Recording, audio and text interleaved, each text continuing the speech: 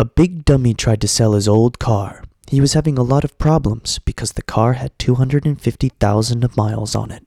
One day he spoke to a friend about the problem, and the friend told him, "There is a possibility to make the car easier to sell, but it's not legal." "That doesn't matter," replied the big dummy, "as long as I can sell the car." "Okay," said his friend. "Here is an address of a friend of mine. He owns a car repair shop. Tell him I sent you, and he will turn the counter in your car back 50,000 miles. Then it shouldn't be a problem to sell it anymore." The following weekend, the big dummy made the trip to the mechanic. About 1 month after that, the friend asked the big dummy, "Did you sell your car?" "No," replied the big dummy. "Why should I? It only has 50,000 miles on it."